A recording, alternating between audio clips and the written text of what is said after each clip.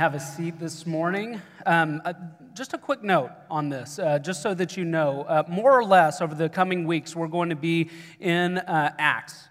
And so we're going to be taking it about a chapter at a time. Now, if you look at Acts chapter 12, which is where we are today, you'll notice it's a pretty long passage. So we're not going to read the entire passage every Sunday morning, but if you want to be studying alongside of us, there's two ways that you can know what that's going to look like. First and foremost, we're taking it about a chapter at a time. So if you want to be studying in Acts chapter 13 next week, you can just be studying alongside of our elder team as we're doing that. The second thing is that on Friday, we're going to be sending out emails just saying, hey, here's where we're going to be on Sunday. Here's the link if you want to tune in, over the interwebs. So you can know that. You can be following along with us there. So I think that that's really going to strengthen some things because it's going to take a little bit of pressure off of me as I try to keep our sermon links a little shorter and everything that you study alongside so that you know what's in the passage. The second thing is we've operated in a little bit of ambiguity over the last, probably years at this point, where on Sunday mornings, maybe you're standing up for the reading of God's word, maybe you're sitting down, depending on what we tell you to do from up here. Sometimes it's been confusing, sit up, stand up, sit down, kneel, take a knee, whatever we're going to be standing for the reading of God's word. So if we're going to be reading that, y'all just feel free to stay standing after we sing that last song so that we can be praying and then also reading the word of the Lord. Is there something super spiritual about that? No, but I do think that there is a reverence and there's something just about God's people remaining standing to receive God's word. The second thing is that you may not come from a liturgical background. That is a kind of more high church orientation, and so you may have never have heard anybody say, this is the word of the Lord, but the response there is, praise be to God. You don't have to say it, but we are going to be saying that at City Church. And so if you just want to heartily say, praise be to God, there's something really cool that I think happens in doing that. If we have non-believers who are coming in, they're seeing not just one person standing up with a copy of scriptures. They're hearing everybody go, we all agree this is the word of the Lord. And praise be to him because he has spoken to us. So that's what we're going to be doing in the new year. It's just a small thing, but I think that it's something that will result in a greater testimony out of City Church. So that's what we're going to be doing moving forward. But if you would, take a look at Acts chapter 12, because there's quite a few things that we're going to cover out of this passage this morning, even though we won't be touching on everything. My kids have told me several times over the last few months, a couple of them, not all three, because I don't think that the third one, Henry, is actually thinking about this right now. But my older two, Jackson and Ryan, have said this to me recently: I can't wait to be an adult. I just can't wait to be an adult. And I always reply the same thing back to them: I can't wait for you to be an adult either.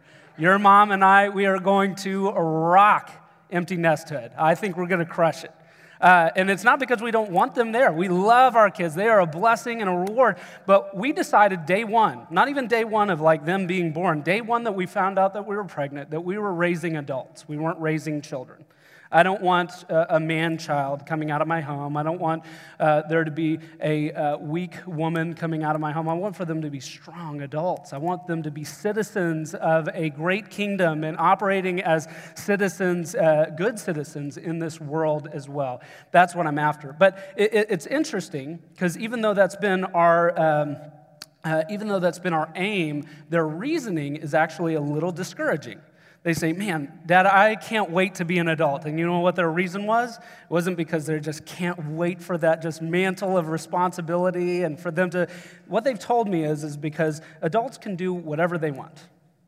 I want to be an adult because adults get to do whatever they want, whatever they please. Little do they know that adults can, in fact, not do whatever they want. Right? Any adults in the room get this? I mean, we all have, jobs of one kind or another. We all have responsibility for our families and our loved ones. We all have bodies that are like deteriorating. So physically, we actually can't do everything that we want. We can't do everything that we want. Adulthood, in fact, adulthood done right is a web of constraints on a human being to keep you from doing whatever you want, so that you might do whatever you must in order to become the person that you want to be. That's what real adulthood is. It's not like doing whatever you want. All of us know a few adults that do whatever they want, and it normally involves like an Xbox, or it involves, I don't know, some other kind of thing that like just isn't leading to flourishing in life. Doing whatever you want is actually not a good thing for you. And FYI, the definition of irony, the actual definition, if you open up a dictionary and say, what is irony? It's having the creatures that you made, that you clean up after, that you take to school, that you bathe, that you provide for, that you feed, that you teach, that you worry about, that you dream, and that you disciple, say you get to do whatever you want. That's the definition of irony. Because these little creatures that keep me from doing what I want, it's actually a really, really good thing. What they mean, of course, is not that you get to do whatever you want. What they actually mean is you don't have a parent telling you what to do. And that's a not so subtle dig, right? They're telling me, hey, you don't have a parent telling you what you have to do. And the obvious assumption is that they do. And they do. They have a parent telling them exactly what I want them to do. But what our kids think about adulthood is so much what adults really deeply want and fight for themselves. Do you get this? What my kids think that adulthood is what adults are constantly fighting for. Every single self-help book that has ever been sold, every lazy person who hates themselves for not having it, and every driven person believes that it's just around the corner. Do you know what it is? It's control. What my kids think, what kids just in general, not my kids, but like what kids in general think that adulthood is you being able to control things. And adults are not so different. We purchase all kinds of books. We hate ourselves for all kinds of reasons. We believe that just around the corner when we make that next promotion, or we get the next a bit of money, or when we really get to control our spouse, that we will have that control of our lives. We will be our own sovereign. You know what that word means? It means to be in control. We will be our own sovereigns. That's what we want. And Acts chapter 12 points us towards a deeper truth about sovereignty and who has it and why it is good that they have it. And it says this, this is what we're going to discover this morning, is that the striking sovereignty of God delivers both rescue and retribution. The striking, I use that word specifically, the striking sovereignty of God delivers rescue or retribution. That's what we're going to find here in the text. Just by way of context, because we're coming after, a group of Sundays that we spend in Advent and kind of a one-off sermon-ish kind of thing from last week. I apologize for that. What we're discovering when we get back to Acts is that we were up in Antioch. We were seeing the gospel spread abroad. And then here in Acts chapter 12, it actually goes back to Jerusalem. It goes back to Peter. So it's not Saul and Barnabas. Saul becomes Paul. It's not the two of them. We're going back. It's almost like we're saying, meanwhile, back in Jerusalem, that's what's happening. Meanwhile, back in Jerusalem, we pick up in this next episode. Things really aren't looking so good for the early church in Jerusalem. We find Peter the rock, Petros. On this rock, I will build my church. That was what Jesus told Jerusalem. Peter, the rock, is in Jerusalem. And what we discover is that there is continuing and maybe even building animosity towards early Christians, and it's specifically coming from the Jews. And it's led to a new character in this plot line. He's going to sound familiar. You're going to think that you know him, but you don't. It's a man named Herod. Now, Herod is this kind of progeny of some people that we have heard about. Herod is the progeny of the Herod who tried to kill Jesus as a baby. You remember the wise men? They're coming in saying, hey, where's the great king? Herod's thinking, I don't like the sound of another king. Maybe I'll just kill all of the babies in Bethlehem. Go to Bethlehem, report back to me, and then he's killing babies, literally, to preserve his own power. So it's a different Herod, but that's this Herod's grandfather. Okay, that's one of the Herods that we've talked about in the past. Herod also, one of the prior Herods, beheaded John the Baptist, and he tried Tried as in like gavel. He was one of the previous Herods was one of the people that tried Jesus before he was crucified. So just building some connections, some context, because this Herod is coming from a family of egomaniacal politicians. They were pretty skilled politicians. And these politicians of Roman persuasion weren't afraid to kill in order to further the kingdom of Rome and further their own kingdoms. That's who this Herod is. Herod is just from this family of egomaniacs, this group of politicians that was holding and keeping power for themselves. Now, at the killing of the apostle James, what this Herod discovers is that it's politically expedient for him to persecute Christians.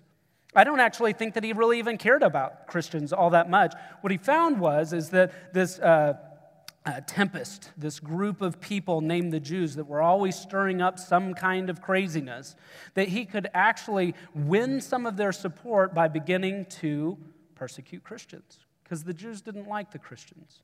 So he kills James. We're going to come back to that here in just a little bit, but what Herod discovers is that by killing James and beginning to persecute the church, he's winning favor. He's winning political favor with the Jews. And as the Jews celebrate that, Herod tracks down Peter. Peter is the primary kind of apostle and elder in Jerusalem, and he puts him in prison, and it says in this passage that he publicly plans to kill him. He's got Peter in jail for a reason. He's holding on to him for a reason. There was this feast of unleavened bread. That should sound familiar to a lot of us because it's what precedes Passover. This is the same time that Jesus is arrested, that Jesus is actually killed. This would have been significant for Christians. They would have been remembering this time of year not so fondly. I mean, just in terms of Jesus being arrested. And here now, James, the brother of John, one of the sons of thunder, is killed. He's the first apostle that we have record in Luke of being killed. So they would have been pretty down at this time. And the next thing they know, Peter, the primary elder there in Jerusalem, is put in prison. And they hear, whether they hear it or not, we're not told necessarily that the plans are there to kill him, but they get the idea. They've already seen James killed. So, what's happening here? Herod is not just persecuting them. That we'll find out here in just a moment that Herod is also angry with the people of Tyre and Sidon. He's essentially starving them to death. Okay, so we're not just talking about the early Christians here. We're also talking about the people of the region that would have been depending on Herod for their own food. We're told that in the passage. You can look there and see that the people of Tyre and Sidon, they're being starved to death. There's a lot of unrest for Herod. There's lots of things happening, a lot of geopolitical things that are happening in this region. And what Herod thinks is by taking more control, by doing things that are maybe evil, we see them as evil, that he's actually working for a greater good. That's what he thinks. There's lots of unrest. Herod is actually trying to achieve his ends. He's trying to kill Peter. We're going to find here in a moment that he, in order to find a way of winning back the people of Tyre and Sidon, he's going to receive word from them and he's going to feed them again. And they're really excited about this because if you've ever been without food for a day, I mean, you know, you can get pretty hungry. These people have probably been starving for weeks, months, maybe even years, deliberately being starved of food by Herod. And what Herod plans to do is not just kill Peter to satisfy the Jews. He's going to feed this group of people. He's going to get up. He's going to put on this big coat. And what we're told by Josephus, who's actually a Jewish, he's a Jewish historian, is that he's not a Christian. He says that we've actually got a really good account of this. Herod puts on this huge robe that's actually it's kind of sequiny. They take little bits of polished mirror, like from metal, and it's just tied all over him. And he's going to sit out in the sun, reflecting the sunlight to these people, and he's going to deliver this big oration saying, I'm feeding you now. You see what he's doing? He's taking control. He's taking control. Herod is unmistakably focused on his own glory, and he'll do anything, include killing and starving people, to win for his kingdom. Now, here's the tricky point here. When we think about a tyrant like this, it's easy to kind of demonize him. But what I want for us to understand is that we do some of the same things here. You're like, I'm pretty sure I've never starved anybody. Pretty sure that I haven't ever plotted to kill people or actually killed anybody. But let's get underneath that a little bit. What he's really trying to do is get control of a situation. How many of us, just in the midst of a lot of chaos, a lot of unrest, try to bring control in rather than giving it up? Does anybody else feel that? I do that. I do that perpetually. The area that I do that the most in is my house. It's with my kids. When I feel out of control, my kids will tell you I'm a bit of a yeller. It's not a good thing. Not going to justify it. When I feel out of control, I try to get control back. I try to figure out how to regain that control. I'll intimidate a little bit with my voice. I'll stand up a little taller, a little straighter, say things a little more sternly. So I may be no Herod in terms of killing people, but I've got the same things inside of my heart. I've got the same inclinations to regather control. Personally, the more difficult, the more chaotic things get, the more I want to control things. I wonder if you're the same way. I wonder if rather than giving things up, you depend on yourself in the midst of chaos. So here we pick up with Peter. And Peter's situation is rather different than Herod's. Can we all agree with this? Like Peter's not a king like Herod is. Okay? In fact, he's not the grandson of anybody that you know. Peter, we know for the lineage's sake who Herod is from. We don't know any of that stuff from Peter. We might get a name, but we don't really know anything about him. The thing that is most notable about Peter is that as he is standing on a shoreline, some random person walks up and says, hey, come follow me. And he goes, okay. He just has a little mustard seed of faith. And he follows this man named Jesus. Through a bunch of really difficult teaching and situations, ultimately he sees this Jesus killed on a cross. After rejecting him 3 times, Peter's a very different character than Herod. While he briefly finds himself leading the early church in Jerusalem, he really has no power or prestige to speak of. Peter's kind of a nobody, which is why it was easy for Herod to devalue his life. So instead of great glory and all of these other things, he's instead been arrested as a pawn in Herod's campaign of self-exaltation, and he's put into a prison. And this prison, just so that you get the idea of where Peter is, would have been a bleak place. It would have been filthy. When it was cold outside, it would have been cold in there. When it was hot outside, it would have been hot in there. The stink, the wretch, all of these things that would have been there would have been demoralizing, depressing, degrading to him as a human being. And here he is, we're told, shackled to 2 guards. Evidently, Herod thought that it was not that Peter was so important, but that this situation was so important that he couldn't mess it up. So he actually gets 4 squads of soldiers, shackles him to 2 of them, places guards outside, locked door, locked door, locked door. The place that Peter is pretty hopeless. It's a pretty hopeless place that Peter finds himself in. And this makes sense in some ways that there would have been 4 squads of Roman guards that were put around him because the Romans would have believed something about Christians. They would have believed that Christians are pretty sly. They're pretty slippery. We've heard all of these situations where, these people get in trouble, these Christians get in trouble, and they just seem to slip away.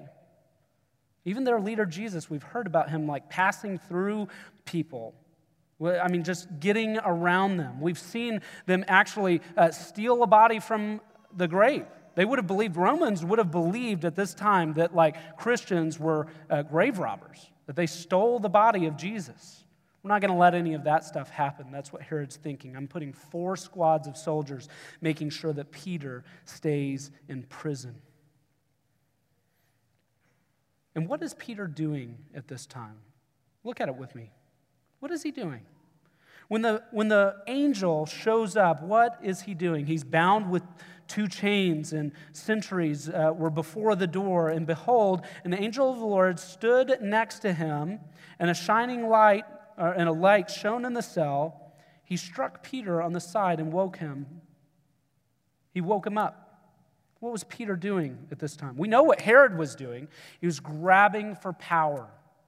He was doing everything in his might to make sure that he retained and brought more glory and honor to himself. And here, Peter is on the floor of a prison. What's Peter doing at this time? He's sleeping. In fact, we're told now, the angel says, get up quickly. The chains fell off his hands. The angel said, dress yourself, put on your sandals. And he did so. And he said to him, wrap your cloak around you. Follow me. Come on. What are you waiting for? What we find is that Peter's groggy out of this sleep. He's half naked between these 2 soldiers, sleeping.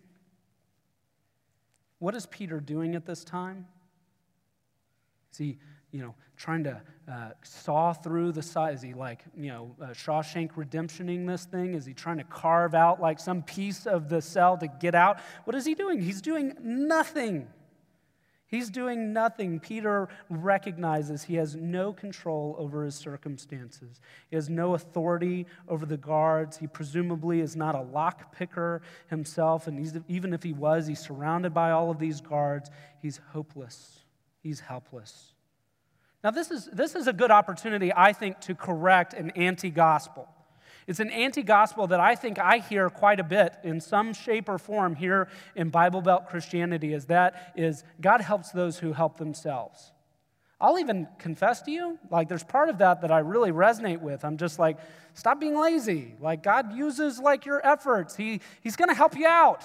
Just help yourself a little bit. God helps those who help themselves. Have you heard this? What do we see with Peter? He doesn't say, the angel doesn't show up and say, get to work, Peter. You're asleep. Start sawing at the bars on your cell. Do something. Peter must have been there, pretty desperate, pretty lonely. Peter must have been experiencing some sadness for his brother, not his literal brother, but his brother in Christ, James. He must have been grappling at some level with the certainty that he would die. He's not thinking he's getting out of here. He's alone on this jail cell thinking, I'm done. There had to be some questions, some thoughts, some concern. There had to be, I want you to imagine that you're in Peter's place. What are the things, what are the emotions, what are the affections that are going on in your heart? What are you thinking about? Had to have been pretty helpless. He can't do anything except for sleep. Here's what we get in all of this. James, he's dead. Peter's feeling like he's going to die. Ultimately, Herod seems like he is the one that's in control of this situation, and Peter lacks any control at all. And then what happens in verse 6? An angel of the Lord shows up, and there's one word that is used. It's kind of a strange word. Do you see it? It says he struck Peter. Why the word struck? It's like, hey, get up. And there's something in this word that makes me think that it's not like this, like, hey, I'm here. I'm here to save you. I think the angel kicks him like, hey, get up. Wake up. We got things to do. God sent me here. Don't mess this up. Put your cloak on. Put your sandals on. Let's get out of here. Chains are off. Doors are open. And Peter, before he even realizes what is happening, is out in the city. Though Peter was helplessly shackled to 2 guards, though he was under lock and key, though he was sleeping, the Lord had other plans. The chains fell off. He step by step tells Peter what to do. It's not like Peter sees the chains are off and he's like, I got this from here, angel. He's not even conscious of what's going on around him. The angel is telling him step by step what he needs to do because Peter is not in control. And he's struck. Verse 11. After Peter makes his way out of this, after he regains consciousness, he says, now I am sure that the Lord has sent an angel to rescue me from the hand of Herod. And was it anything for God? I mean, God was displaying something about this situation. He had a different plan, and it was easy for him to execute. Herod couldn't have done anything in this situation to thwart God's plan. It was so surprising, it was so striking, the sovereignty of God. Now, here's what's happening in other parts of the city.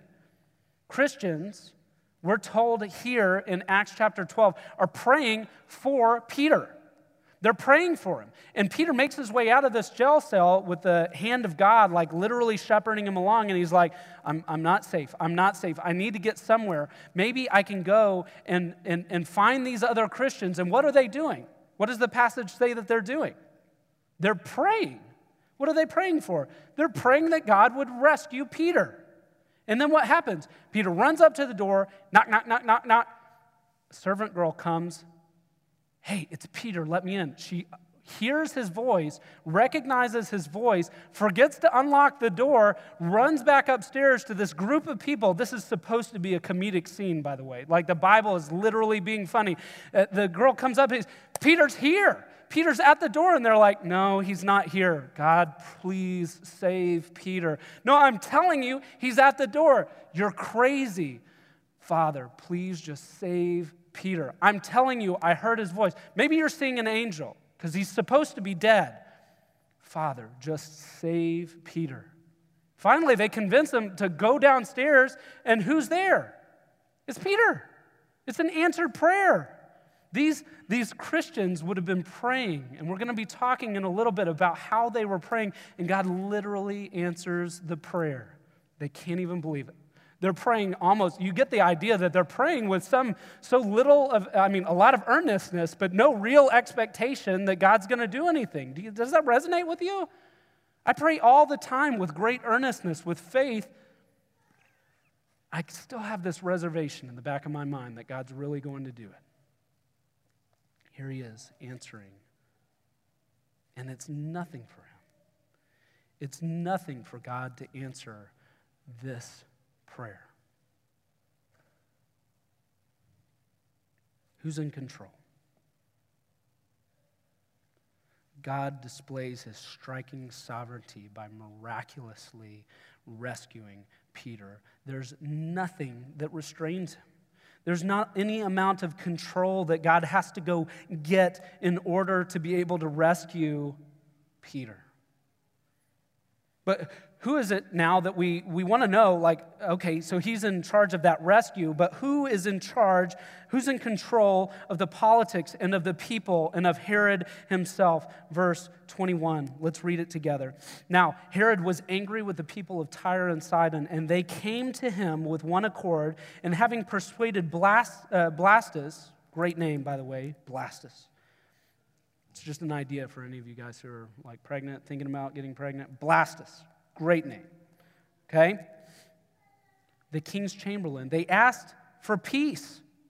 So Herod's plot is working. He's like, I'm going to starve these people until they come to me and tell me and give me what I need.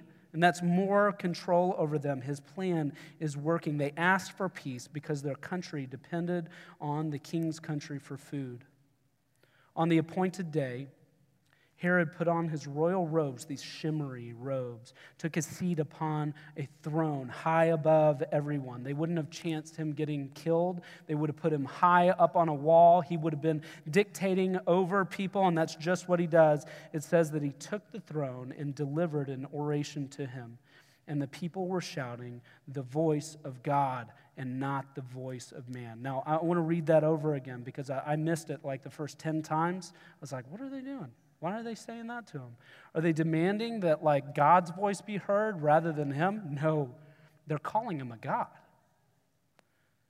This oration that we're hearing, this man who just saved us and gave us food to eat, that's the voice of God. That's what they're saying. The people of Tyre and Sidon are saying, that's the voice of God and not of man. Here's what we need to know. Hiram put on this robe. He took a seat on his throne and he delivered an oration. He may not have been in control of Peter. That may have angered him. He may have killed the guards that were supposed to be watching him, but he is taking care of business. That's what he's doing right here. Do you get it? Like, he's angry that his plan has been thwarted, and what he's doing is taking it out on another group of people. That's what he's doing. That's what he's on about. He's like grabbing for control. He goes, I lost it. I've got to get it back. I've got to feel in control of this situation. And the people seem to be confirming that he's taking care of business, the voice of God and not of man. He's played them. He's starving them. They probably had to bribe Blastus just to get the information. We're willing to do whatever it takes. And he waits and he feeds them so that he might look like a hero. The crowd has been tricked into thinking that Herod is their salvation.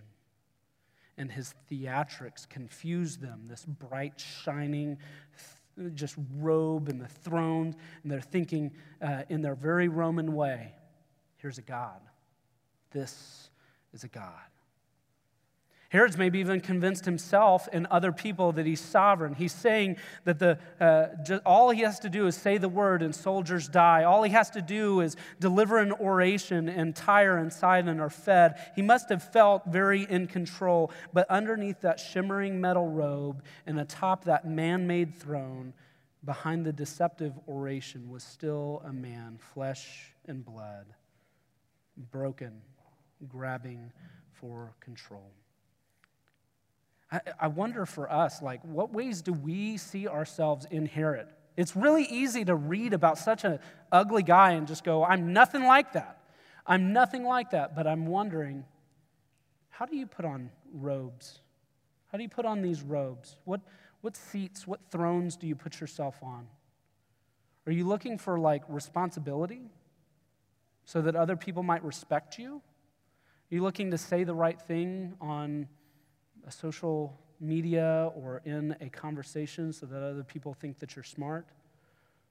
Are you yelling at your kids so that they think that you're something? So that they obey you? I'm just wondering, what robes do you put on? Herod isn't the only bad guy. He's doing what just comes naturally to him. How do you set up yourself as God over your own circumstances? How do you grope for power and control? How are you like Herod?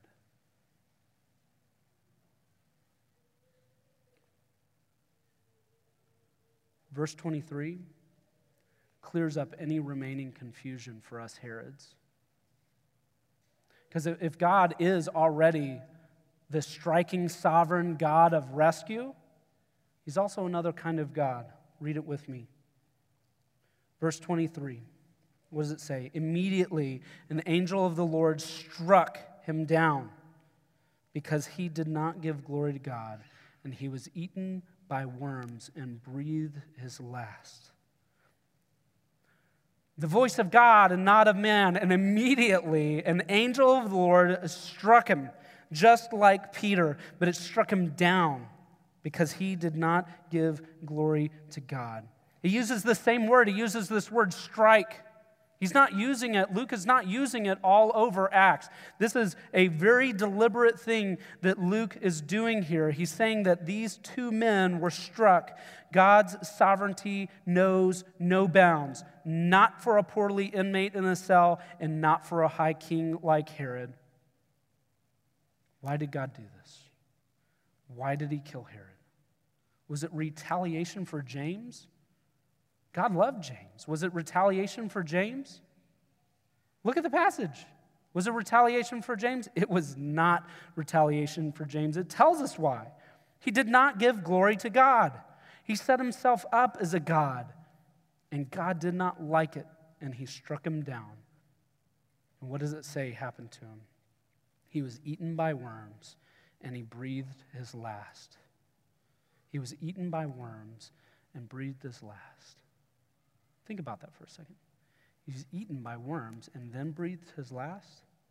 This doesn't make any sense. Why is it in that order? Actually, Josephus tells us. A historian tells us. Do you know why he was eaten by worms and then breathed his last? It's because he had tapeworms. We know from extra biblical texts that he had tapeworms inside of himself. This whole time that he's grabbing for control, trying to tell the people of Tyre and Sidon, I'm the one who's in control. He doesn't have any control over himself. He has these tapeworms eating him from the inside out. And an angel of the Lord strikes him in this moment, and he falls dead and breathes his last. That is a biblical thing to happen. That is a crazy thing to happen. Do you get this? This guy who was trying to set himself up as his own God, God goes, I'm just totally sovereign here. You're going to be eaten from the inside out and in front of everybody on your man-made throne, in your robes of fake righteousness. You're going to fall dead. That's what happened. And it's not just the Bible that's saying that. We know that that actually happened. Isn't that crazy? It's nuts. I love moments like this where it's just you look at it and you look at the scriptures and it's not a story anymore. It actually happened. That's crazy. What we're seeing right here in this moment is that God is strikingly sovereign. And he does not tolerate it when a man does not give glory to him. For this false god, this wannabe, shimmering control freak, God's striking sovereignty is not rescue, it is retribution. That's heavy. That's a part of God's sovereignty that we don't tend to like, that we don't tend to talk about. So God's striking sovereignty works itself out. And in these two cases, let's be honest, it works out the way that we want it to. Peter is saved, and we go, yay, God's sovereignty. And then a tyrant is put to death on the spot, and we go, yay, God's sovereignty. But we got to remember something. In this same passage, what else has happened? What about James? James was killed at the whim and the hand of Herod. Was God sovereign over that? How do we understand God's sovereignty, his control, his power with the things that we don't like? When things don't go the way that we will, that we want? How do we deal with that? How do you understand when God's will seemingly brings about things that seem contrary to his nature? Do you ever feel that? You ever see the death of a loved one and you go, God, where were you? You ever see a person ruling in power and it seems like there's no consequence for them and you go, God, how is that part of your will? We're not just looking at a passage where we go, yes, to the sovereignty of God. We're also looking at a passage that is really complicated, that meets us in the midst of our experience, where we go, God, what is your will? Why do you will this? Why are you wanting this? Why are you allowing this to happen? Why are you designing it this way?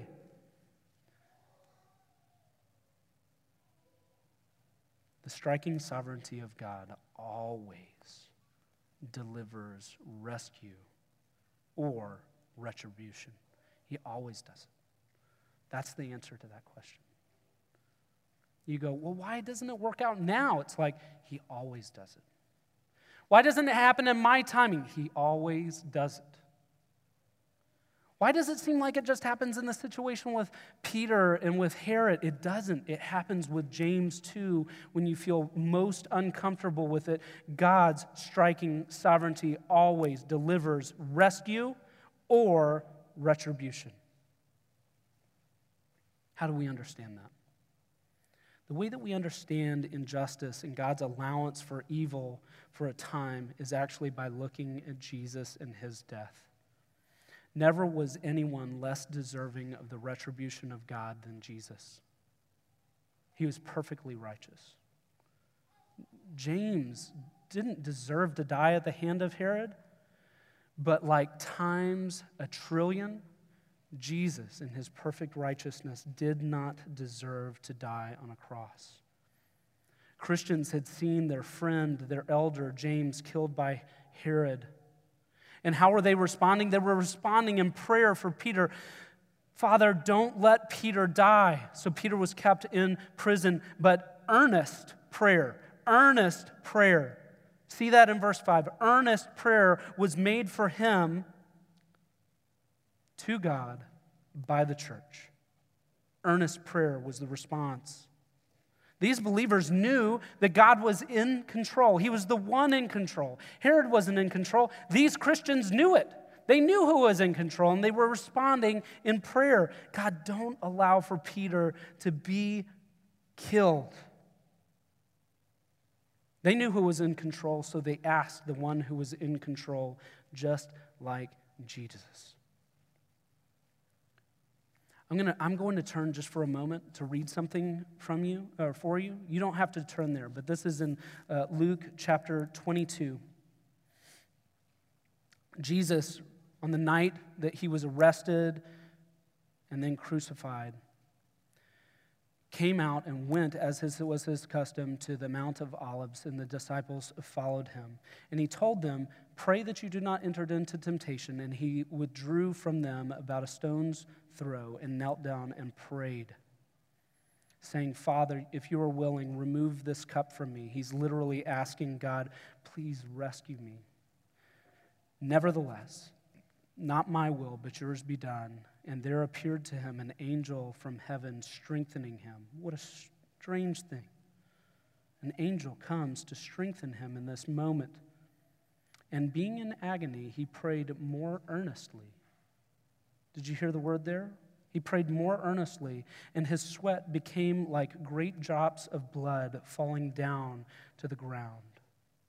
How do we understand God's sovereignty, his striking sovereignty? We understand it by looking at Jesus. Jesus in the Garden of Gethsemane kneels down and makes earnest prayer. Jesus knew that God the Father was the one in control, so he asked him, "God, will you remove this cup?" The believers in Acts chapter 12 say, "Father, we don't want Peter to die like James. Rescue him." Jesus here in Luke chapter 22 says this. He says, "Father, I don't want to die. Rescue me." How do we understand God's mysterious will? The Father answers the prayers for Peter, and he is rescued.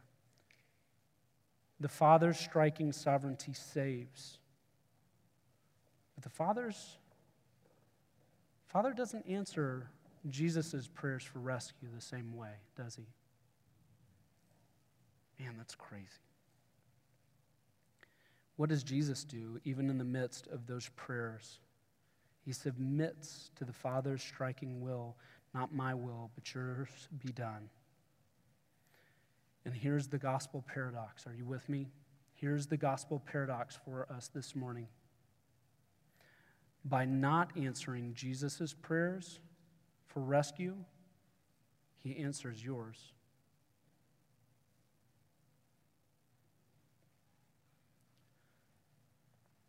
Early believers, they see James die. They see Peter in prison waiting for death, and they go, "Father, just rescue him." And he does. He rescues him. Jesus in the Garden of Gethsemane prays earnestly, "Let this cup pass. I don't want to die. I don't want to be separated from you. I don't want to do this. But not my will, but yours be done." And the Father doesn't answer that prayer the same way. He answers our prayers for rescue. That's the gospel. That's the gospel. God's striking sovereignty delivers either sweet salvation, just like Peter, or the severe sword of judgment. If your prayers are for rescue, then you can be certain of your salvation because of Jesus' judgment. If you cannot submit to God's striking sovereignty in this life, then you will submit to it in the next. rescue or retribution. Those are the only two ways. There's no third way. You see, God's sovereignty is striking to us. It's striking to us. Why? Because we want to be in control. But in order to be saved, you must say, just like Jesus, Father, rescue me, but not my will, yours be done. You must be like Peter, asleep, providing no effort, no work, completely helpless. You must pray with earnestness and faith that God has the will and He has the power to save you. If you've never prayed that before, I want to invite you to pray that this morning. Here's the truth. You want to know the real truth?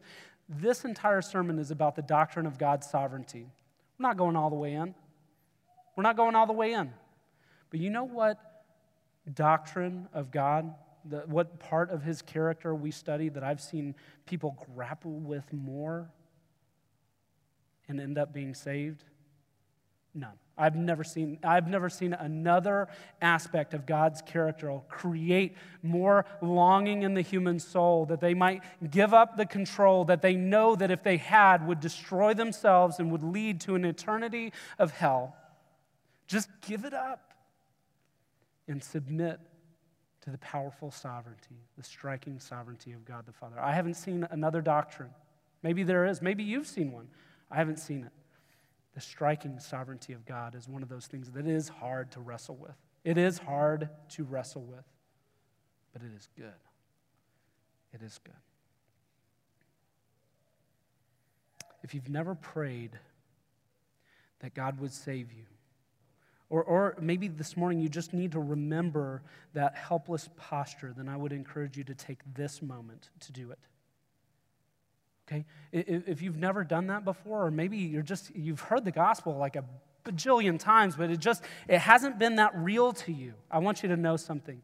This morning is an amazing opportunity for you to pray for God's rescue. And in fact, Carl Visser, one of our elders, is going to be up here this morning.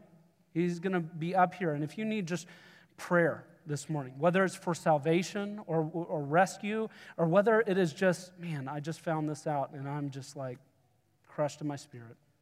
I need to be rescued in prayer. I need to pray earnestly that God would just save me from like the pit of despair that I feel like I'm in this morning. I want you to know you have an opportunity this morning to actually respond to that. But let's this morning actually enter into that prayer together, and then we're going to sing together. Bow with me.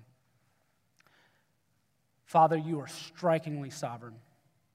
Lord, there is not one little cardiac cell in this room that didn't just beat in this moment at your direction. I mean, it's just insane how sovereign you are. There's no like plasma stream coming out from a black hole anywhere in this universe that you are not aware of. You are so sovereign, God. But the thing that is best that you are sovereign over is our souls. And you made provision for salvation for us. God and Father, I pray that you would change hearts this morning. I pray that you would change them in this church this morning. I pray that you would change them online if there is someone who is watching in, just peering in, wondering, what is it about this God? This strikingly sovereign God that just attracts me. Father, I pray that you would be making believers this morning. Not just at this church, not just online. Lord, across this city, across this state, across this nation, across this world, Lord, would you be ushering souls into your kingdom this morning? You are sovereign, and you will to do it. So, Father, we pray earnestly that you would do that. God and Father, for those of us who just need to be reminded of your sovereignty, that you are the one that's in control. For those of us who've made a hash of it, just a mess of it, Father, I pray that you would give us the comfort of just knowing we are not outside of your will. We are not too far gone. We have not made our way to the corner of this universe that you are somehow unaware of or not dealing with. You care very much about our souls. Father, you are strikingly sovereign. We pray for rescue. We pray for rescue. And we pray these things in Jesus' mighty name. Amen.